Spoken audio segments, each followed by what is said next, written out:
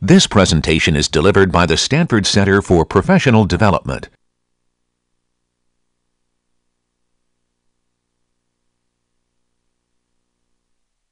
I have one handout for you today. I don't expect to get to the material today, but I don't see the disadvantage of giving it to you in case you're bored over the weekend and have nothing else to do. You can read about XML and Python and networking.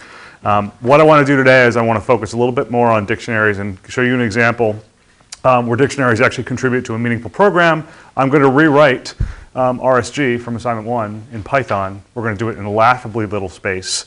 I'm going to be able to illustrate a very small program that has the imperative, object-oriented, and the functional paradigm all in it. Okay, I'll illustrate lambdas, that they actually exist in Python, and it's really just a matter of coming up, knowing the different syntax, the Python way of doing what you did in Scheme a week and a half ago, or just I guess until last night, or 2 nights ago rather. I also want to talk a little bit about objects and classes in Python, talk about the object model. It's very interesting to look at it, because when you learn about objects and object orientation, and in a class like 107 where you look under the hood to figure out how these things are implemented, you can very easily get the impression, like I did for years to be honest, that all objects and everything's implemented exactly the same way in all languages, and it's just not the case. So I will talk about that a little bit today. With regard to dictionaries, I mentioned on, I guess it was Monday, what's today's, no, Wednesday, sorry, Wednesday, that dictionaries are a central data structure in Python. They are basically a very simple syntax layer over what is very well understood to be a hash table. The keys can be anything that are hashable. They don't even have to be heterogeneous. You can have some integers and some strings as your keys, and the things that they map to, the values, they can be of any type whatsoever, and they don't have to be consistently the same type over the dictionary. It is very amorphous, very heterogeneous, just like Scheme is with its data structures. You can put anything in a list, you can mix up data types, you can do the same thing with Python structures. Okay? What I want to do is I want to emphasize the fact that as opposed to C and C++, where you don't have a clear way to textually initialize a data structure. Like think about what a C++ map or a C vector from assignment 3 looks like after you've populated it with, say, 20 values. It actually depends on the binary representation of the data. Okay, and there's no way to say C++ vector of ints is equal to 1, 2, 3, 4, 5. Okay, you don't have object literals in C or C++, or for that matter, Java either. Okay, you can have array literals in Java in a way that you can in C and C++, but the real sophisticated containers, there's no way to actually specify container constants. That's not the case with Python. The first of 3 or 4 pieces of the RSG example, I won't write out a full grammar, but what I'm basically doing here is I'm coming up with a file format for a random sentence generator grammar. You are familiar with this. I know it's been 8 weeks ago, but you remember that it involved some angle brackets for non-terminals, and things that were terminals were just normal strings. If I do this grammar, I'm actually writing Python code. Now I will make it clearly a dictionary. I'm going to have a grammar that is just a gesture to what the full grammar could be like. But my grammar is going to be expressed as a dictionary literal, where the keys are structured this way, and they map to arrays, which are called lists in Python, okay? Or at least the way I use them, I call them lists. Lists of expansions. And for start, I'm only going to have one expansion. So here's the list. It happens to be a list of length 1, and that item is itself a list. And I'm going to do it this way. It's not a very sexy sentence. It's just a placeholder. This object, whoops, is here.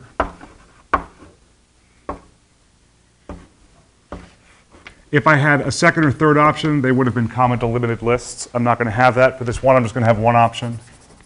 Just so you see the structure in a small example. But I will let object map to a couple of options. It can map to the standalone thing like computer. I'll let it map to, I don't know, this car, this assignment. I'm not interested in grammatically meaningful sentences. I'm just interested in getting the grammar on the board. I think this is complicated enough. You look at this and you may think that there's really no other sensible way to do this, but realize that, kind of like you have in Scheme, that you are allowed to represent the data in serialized object form, okay?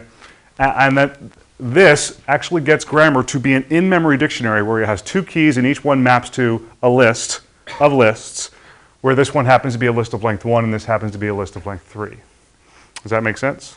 Okay, I'm being fastidious about the white spacing just because I'm careful about it in the handout as well.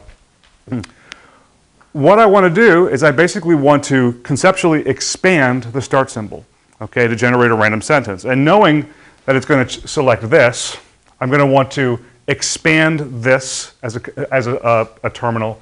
I'm going to want to expand what's in there. I'm going to want to expand what's in there. This and this are actually simple. It's just supposed to print. This is supposed to recursively do exactly the same thing as if object is the start symbol, okay? And it should actually expand to whatever it's supposed to expand to, okay? Does that make sense? Forget about the libraries. Let me just invent function names. They happen to be the real function names for generating random numbers and things like that, okay? If I assume that grammar is a global variable, just assume it's a global variable. We'll correct that in a little bit. Just because we're dealing with Python doesn't mean we should just be lazy about globals.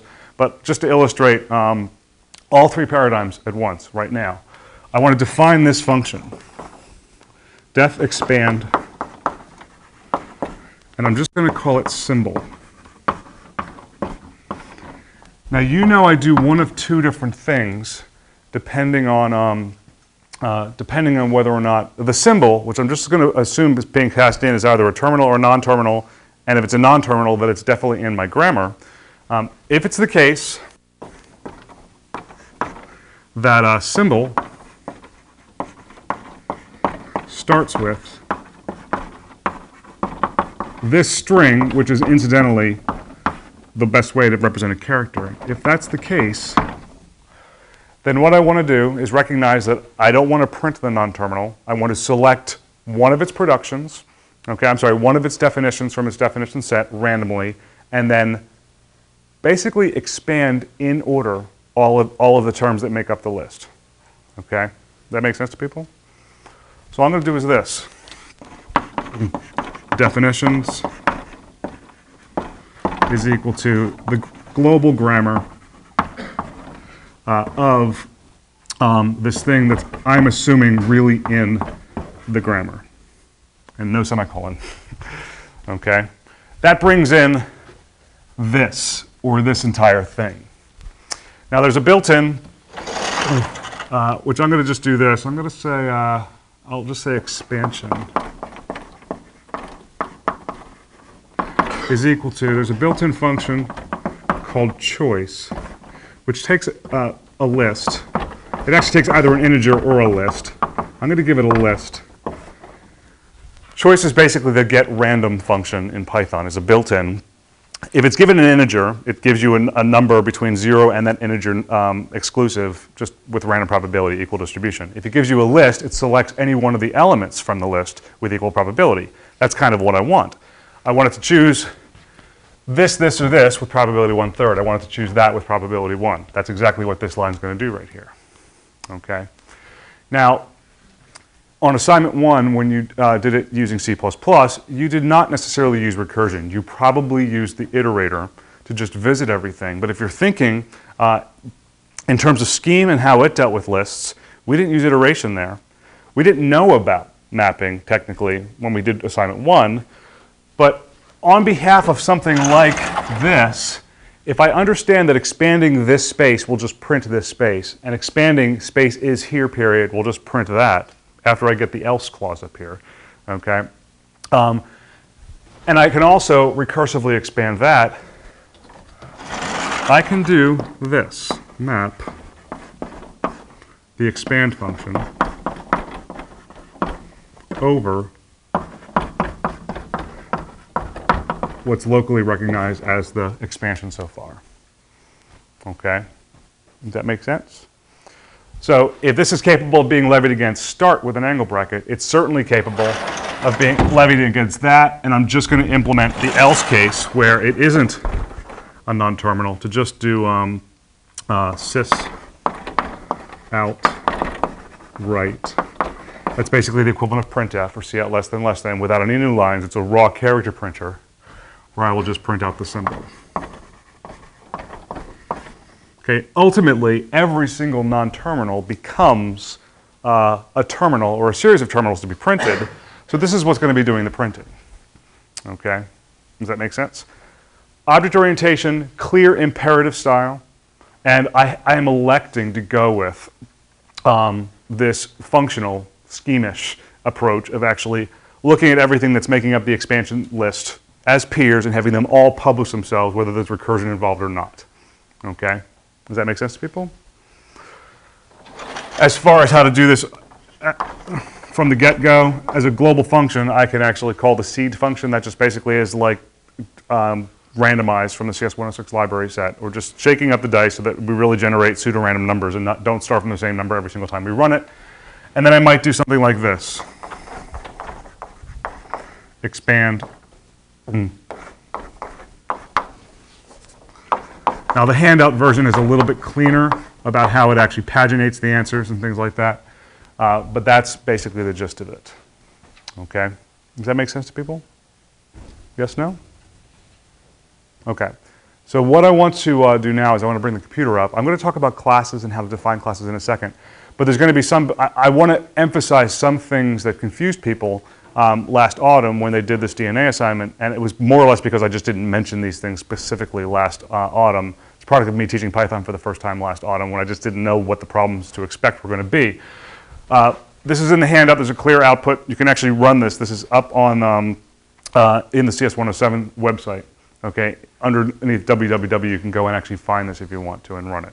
Okay. Any questions about this before I divorce myself from this example? Yep. So to do recursion in this language, then you have to call map. Oh, absolutely not. I just elected to use map. If I wanted to write Fibonacci, I could have definition of Fibonacci call Fibonacci. Okay. If I wanted to, I could have done a for loop from for I in range of 0 through length of expansion. And I could have just called expand inside a for loop. Yeah, I don't have to use, I mean, we can always make a direct recursive call in virtually any language that I know of.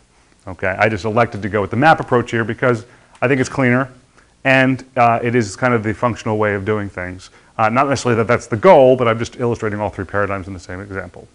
Okay, question in the back? Can you repeat what seed is again? Oh, seed right here. Computers, even though when they generate random numbers, they do so deterministically. Okay, so they're not really random, but they're as seemingly random as a computer that's completely deterministic in its operation can be.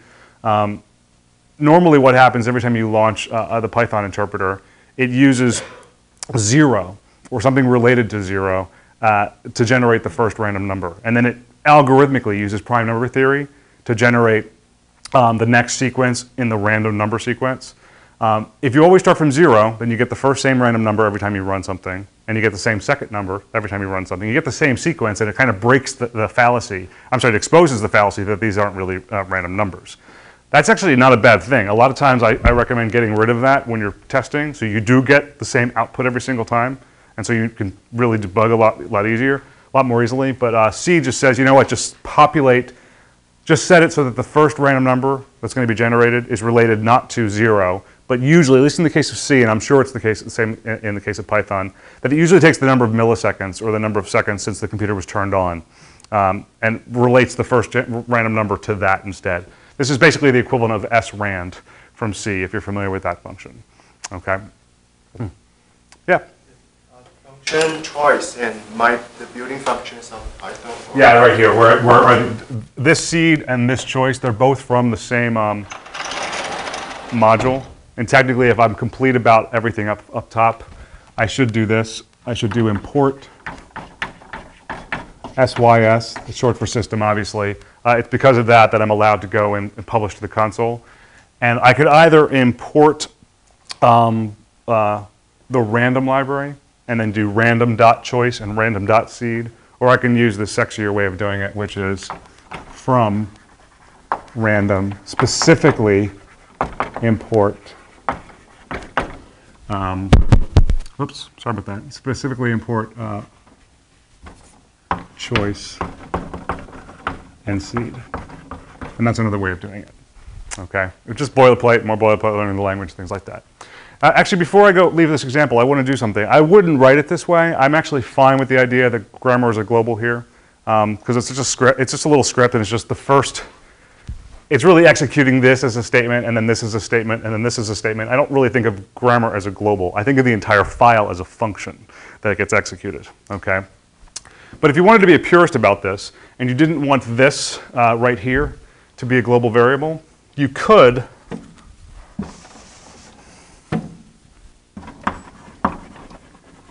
pass in the grammar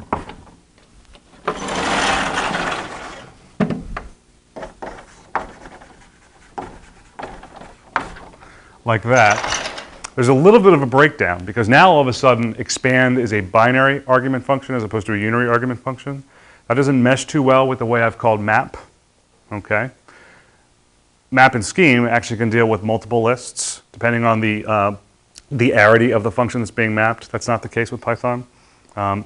This has to be a unary function. It doesn't have to be a named function. Okay. If I wanted to frame the implementation, I wanted to frame this function in terms of expand, but as a unary function, I can do that using the scheme idea lambdas. Lambdas actually exist in Python as well. What I can do, it's just syntax. I can invent a function right here. I'm not just writing scheme code here. I'm really writing Python. Lambda, I'll call it item, for lack of a better word. And you use a colon for the same reasons you use a colon every place else. Okay, and I just equate it with expand of item grammar. I'll abbreviate that. That's the first argument. Do you understand how that's a one argument function? Just believe the syntax. It is right. Okay? It is scripted as an anonymous one argument function whose implementation is framed in terms of that one argument and this thing that is available as a local variable in the outer scope. And I want to map that over expansion. That's another way to do this, and it really has the functional components of scheme that are interesting to me, and probably to a lot of people, is it has mapping and it has lambdas in the closures that come with lambdas. Okay? Does that make sense? Okay, good. Okay, so what I want to do is I want to talk about a little bit about the object model from a memory standpoint. I'm going to talk about this to a couple of degrees. I'm just going to worry about dictionaries at first. The manner in which dictionaries are passed around is precisely, at least for our purposes, precisely the same as the manner in which objects are passed around in Java. Everything is always passed around by alias or by reference. Okay? So if I do this, let me just deal with lists because they're easier to draw, and then I'll just generalize to dictionaries. If I do this, like so, it doesn't print anything out, but if I just print X, naturally it does this. If I do this, and then I print out Y, it prints out 1, 2, 3. Okay? That shouldn't surprise you at all. Okay? There are some languages where what I'm about to do would actually be different, but if I go ahead and call X, which is a list, and I do append, and I append to 4, if I go ahead and print out X, you know for a fact that it's that, and that isn't the least bit surprising. You've logically updated X. However, what you may not realize is that X was assigned to, X was evaluated, and the result of the evaluation was assigned to Y. That is just done. All X did was it evaluated to the pointer, to the lead node in a list, or the lead element in an array. So when I go ahead and print this out, I'm going to get that because I changed Y behind its back when I actually updated X. Does that make sense to people? Yes? Yep, go ahead. Could you have done a deep copy of X for Y? I'll get to that in a second. It doesn't happen by default. You have to invoke one of two functions, depending on whether just a one-level copy or a full deep copy is available to you. This is one thing I did not mention last autumn, and it caused problems. My particular solution to assignment 8 doesn't use any copying whatsoever. It just shared the same master dictionary throughout the entire implementation. But I should not have assumed that everyone would want to do it exactly the same way. So you do need the ability, at least initially, until you convince yourself otherwise, to be able to clone dictionaries. I'll talk about that in a second. Let me give you some more sophisticated examples. If I set Z equal to the list, let's say 10, 12, 14, and I go out and print Z, it's of course going to be this. But then I do this, I'll do W is equal to, and I'll construct a list that way. Okay? Z and Z evaluates to the list 10, 12, 14. Okay, so when I go ahead and I print out W, not surprisingly, I get this.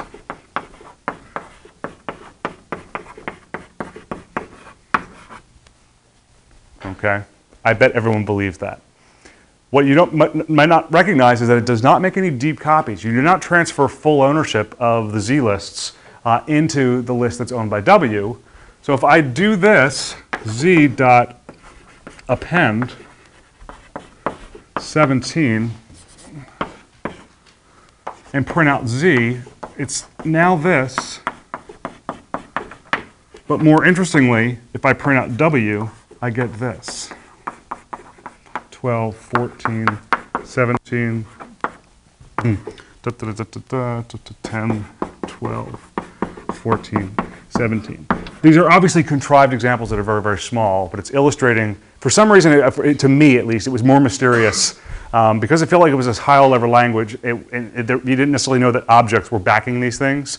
It was very easy to wonder whether or not it took a deep clone or a shallow clone.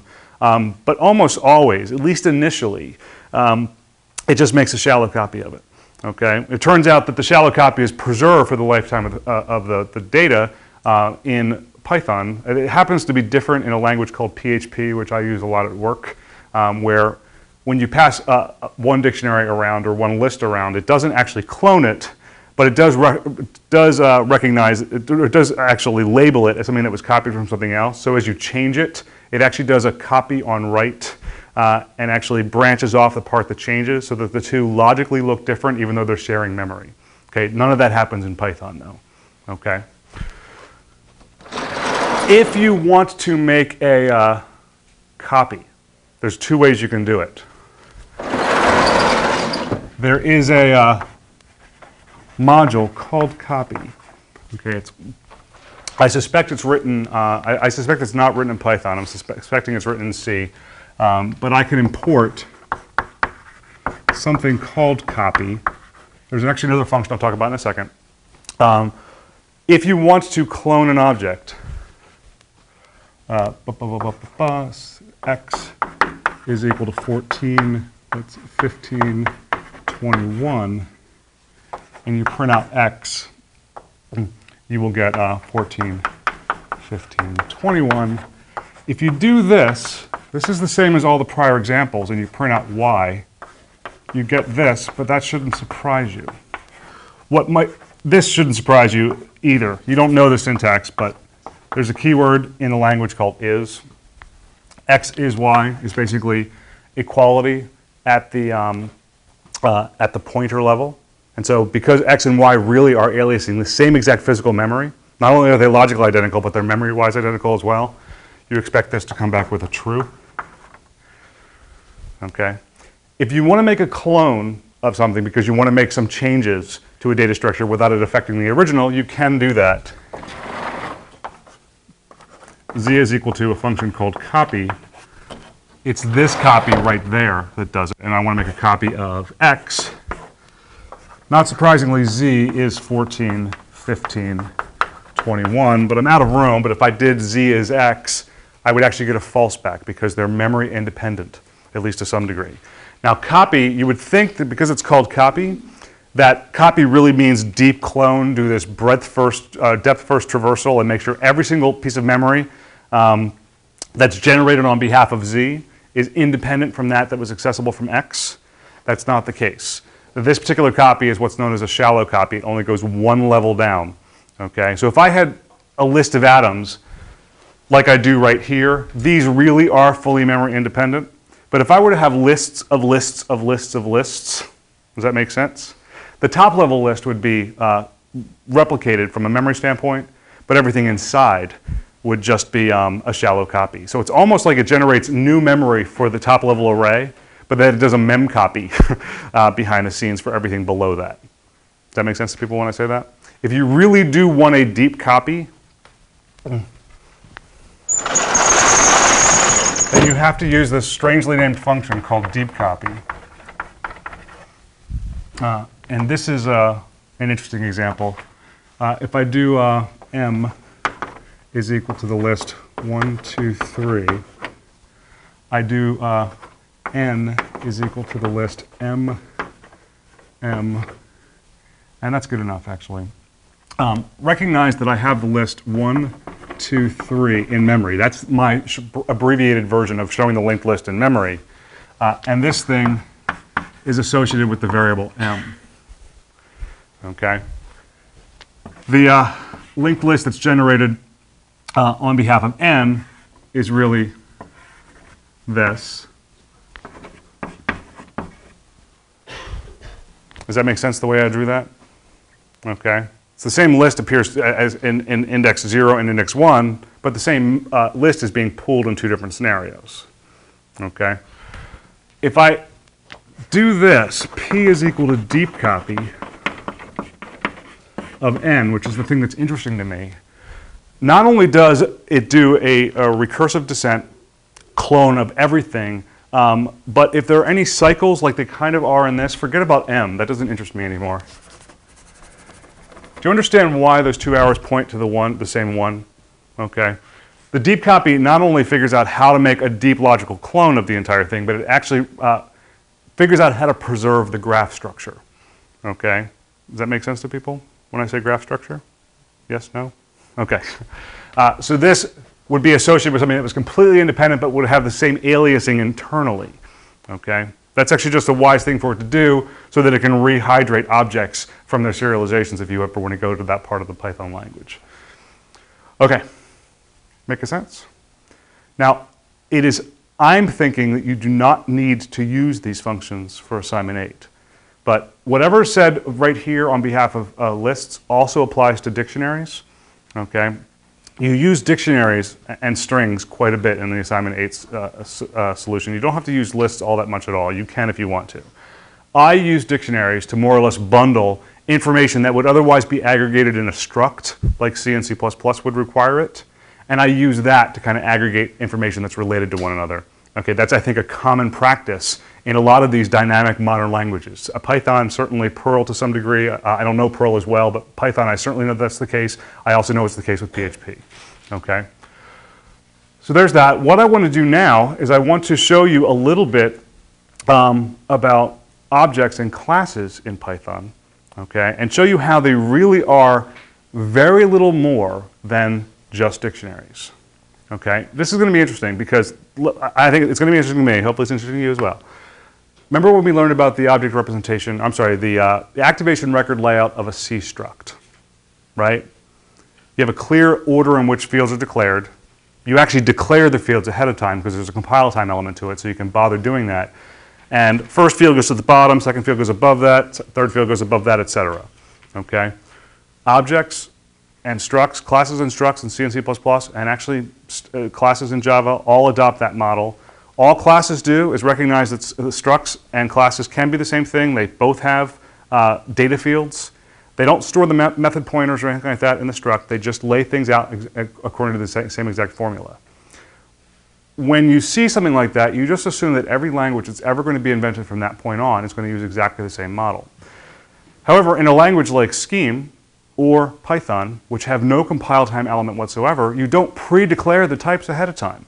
You just add stuff to these dictionaries, which is basically Python's answer to the struct or the class. Okay? Does that make sense to people? And so you can't specify an order of fields ahead of time because you're not even specifying the fields ahead of time. You just kind of add things to the dictionary as it is suitable for your algorithm. And if you add X and then Y and Z, but in some other execution you add Y and then Z and then X, it should still logically have the same set of keys. They just happen to not be assembled in the, or I'm sorry, inserted in the same order. Python and most modern languages, and to some degree actually Objective-C, that's the Cocoa language for Apple, uses this for storing methods. They actually just put all the fields and store them as strings in a dictionary. Okay, that's exactly what happens for dictionaries and also for classes in Python, which are backed by dictionaries, and we'll get there in a second. Okay, so let me go ahead and just show you an example of a class. And I'll do some tinkering at the command line.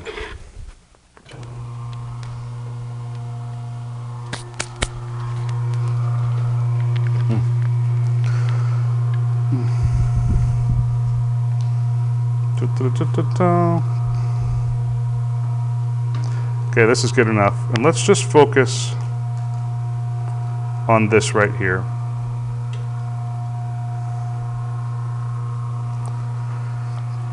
I don't think I can, that's not good. Okay. I'll try and make the font bigger in the meantime. I'm going to beat him. Might be too big, but we'll correct it in a second. That's not bad, actually. Is it up there? Now it's huge. Actually, that's okay. That's a nice word over there. Let's bring it and make it a nice, good word. Okay, that's good enough, I think. I'm not worried about the comment that's being clipped off, and I can bring this down. And that's all I'm interested in. Okay, that's great. Actually, it looks like it's like artwork. You see the class keyword. That should just be immediately obvious to you that it's going to be defining some class in whatever sense Python defines classes. You see this underscore underscore and a init underscore underscore thing. That just means it's a special method. Not surprisingly, it's related to construction. I'll show you how to construct a lexicon object in a second.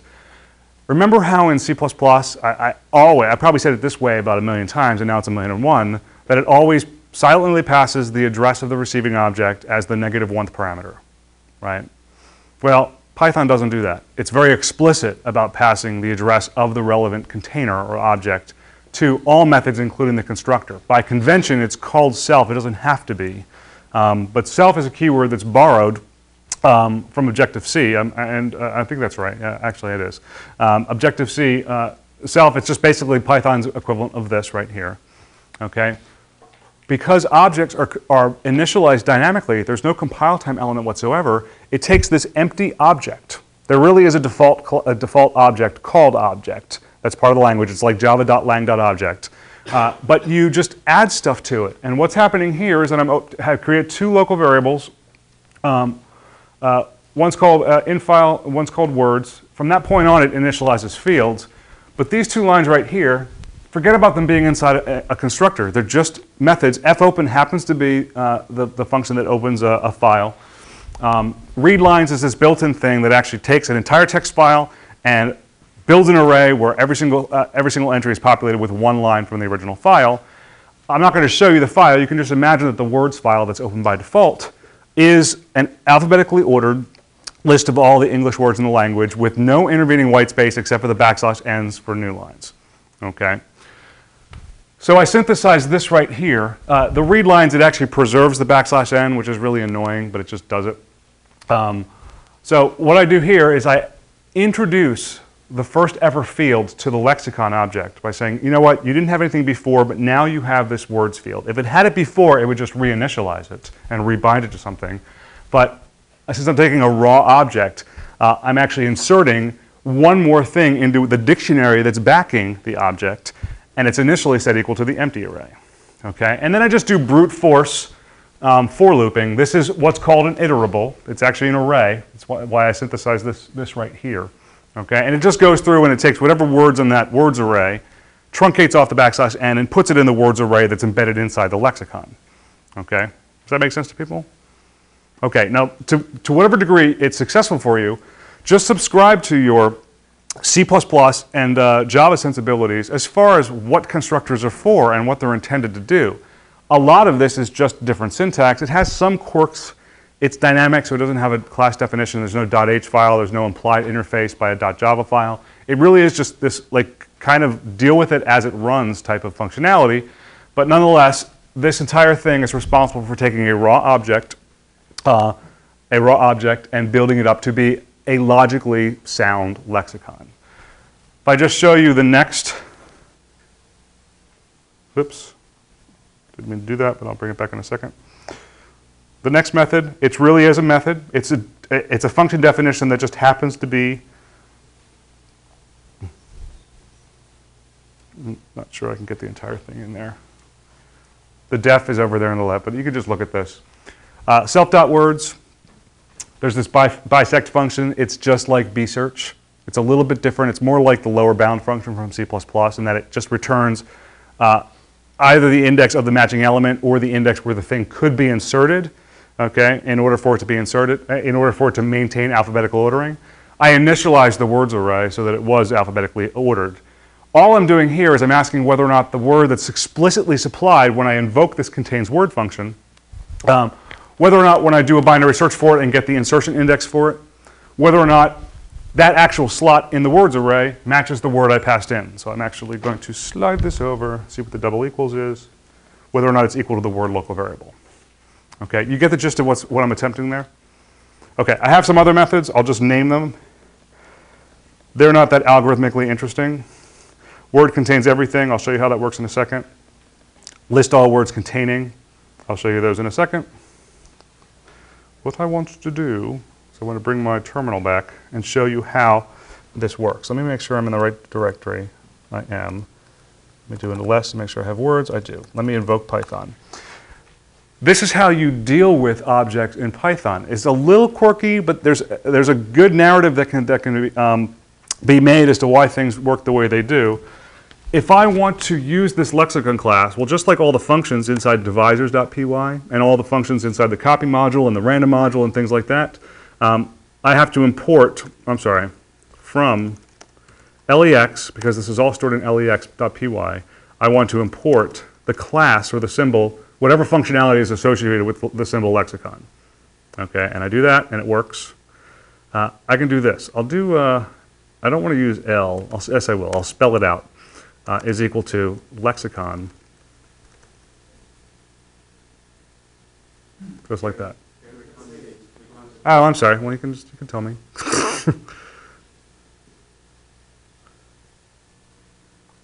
I didn't do that. Okay. Do this. It might give me a complaint. Can you see it now? Barely, but yes. Okay. Now you can't hear me.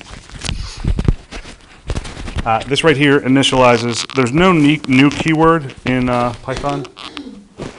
The name of the class in this case is what's called a callable, and if you invoke it as a function, it's a request to build an instance of that class. When I do this, it actually builds EL. I can do a couple things here. Lexicon, if you just type that in, it just reminds you that it is in fact a class. Here's one thing, just to show you how relevant dictionaries are to the lexicon class. There's this special meta variable that's inside all objects, okay, inside a lot of things, but in particular objects at the moment. You ask for its dictionary. It looks like gibberish, but you see gestures to a lot of things. You see some weirdly named keys like ___ module and ___ init, okay? Does that make sense? But you can clearly see that they're keys in some dictionary the way it's scripted out.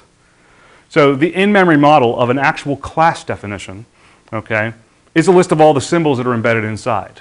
The ones that we created are ___ init and contains word and list all words containing and contains all characters or whatever I called it, or word contains everything, okay? Does that make sense? So the actual class object is modeled by a dictionary. That doesn't happen in C or C++ at all. Everything's done at compile time and it just generates all of these ones and zeros that are consistent with the original definition of the class. In Java, there really is something like this. It's actually not a dictionary, it's a standalone class. that get stored in memory, but it's not that different from this right here, but there really is an in-memory representation of the class idea itself. I can't show you EL. That would be a lot. Well, actually, I will show you EL. If I do this, it tells you it's an instance of the lexicon in the LEX module. Everything, it's twice I've done that. When I do this, it's going to show you the dictionary that's not associated with the lexicon class, but the dictionary that's associated with the instance of that class that I just created. Now this is going to whiz by, it's going to take a couple seconds. Actually, that wasn't that bad. I can't scroll up because we're dealing with 150,000 words. Okay, well, actually I could, but I'm not going to. What I will do is I will break the, whoops, didn't like that, sorry. Okay, that's a little weird that I did that. Remember that words was a field that I introduced inside? There's no notion of privacy whatsoever in Java. You're only supposed to deal with that by policy and understand that there probably are fields inside you're not supposed to touch. There is some way to actually mark something as intentionally private using underscores. I'm not saying it's not used, it's kind of a hack. There really is no enforced encapsulation in Python. It just relies on the programmer to be a good programmer and to not touch inner fields or functionality that it doesn't think it needs to touch. But now if I do this, you won't get the original dictionary, but you'll get that right there, okay? Before, words had this array that went all the way through Ziziva, okay? And I just happened to empty it out, okay? But what I'm illustrating here is that the object itself is backed by a dictionary, and all the attributes, in this case there was only the words attribute, okay? But all those attributes actually are keys that are associated with some inner dictionary that's identified via underscore underscore dict underscore underscore, okay? Does that make sense? So you see how central the dictionary is to the Python language, okay? I'm guessing you do, okay? So there's that. What else do I want to do? Let's actually just because it's fun, not because it's really important, let's rebuild the lexicon.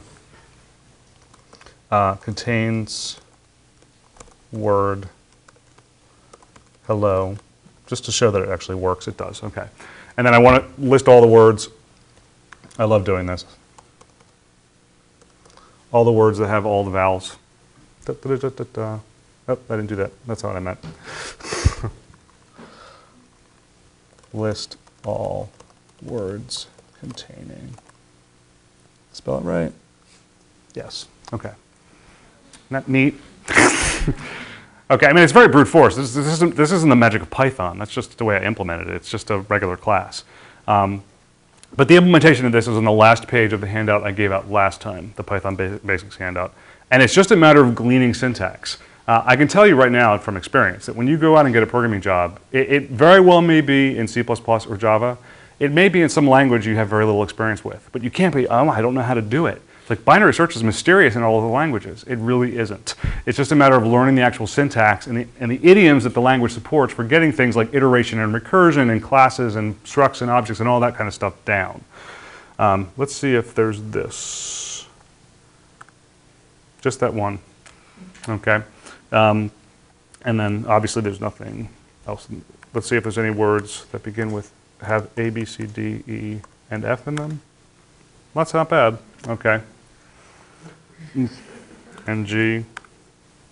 Nope. Okay. Okay. So that's just playground stuff. That's kindergarten stuff. Just doing that. What I want to do now is I want to show you. Let me just draw. I'm trying to think if I want to do some stuff. Yeah, I do actually. Let me put this to bed.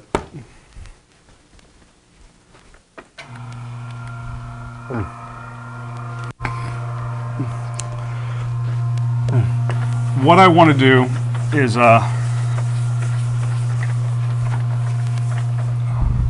make a few remarks about the illusion of objects being just dictionaries. When you do something like this, let's say at the prompt you do O is equal to object. This is the equivalent of java.lang.object. You do that right there. You get absolutely nothing in response to this. You just get O as an instance of the object. But if you do this, you actually get that right there. Does that make sense to people? Okay. I'm asking it to identify the collection of attributes that have been accumulated inside the object I'm calling O, or the instance of the object I'm calling O. When I do this,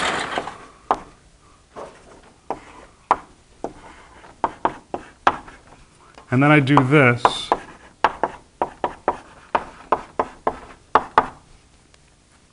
and I do this, they're really instructions to insert a new value in the dictionary that is underscore underscore dict underscore underscore. So if I do this,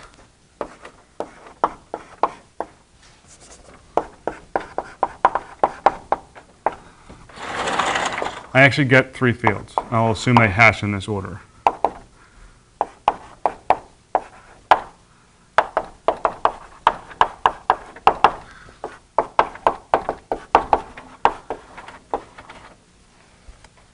Okay. When you do this, you're not respecting encapsulation. You're supposed to let methods do this, but I told you already that it doesn't respect any kind of privacy. There really is no support for privacy that's genuine and real. There's that, but doing these 3 lines right here is just like doing this. And in fact, it more or less translates to this.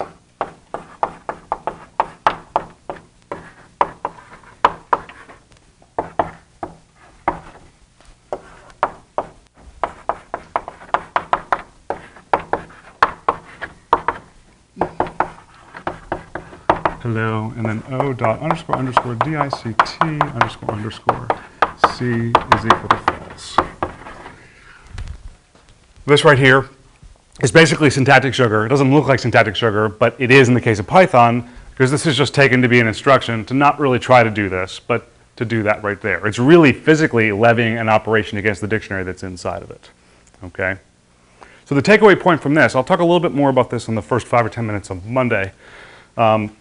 But the takeaway point here is that the objects are backed by these growable, shrinkable containers.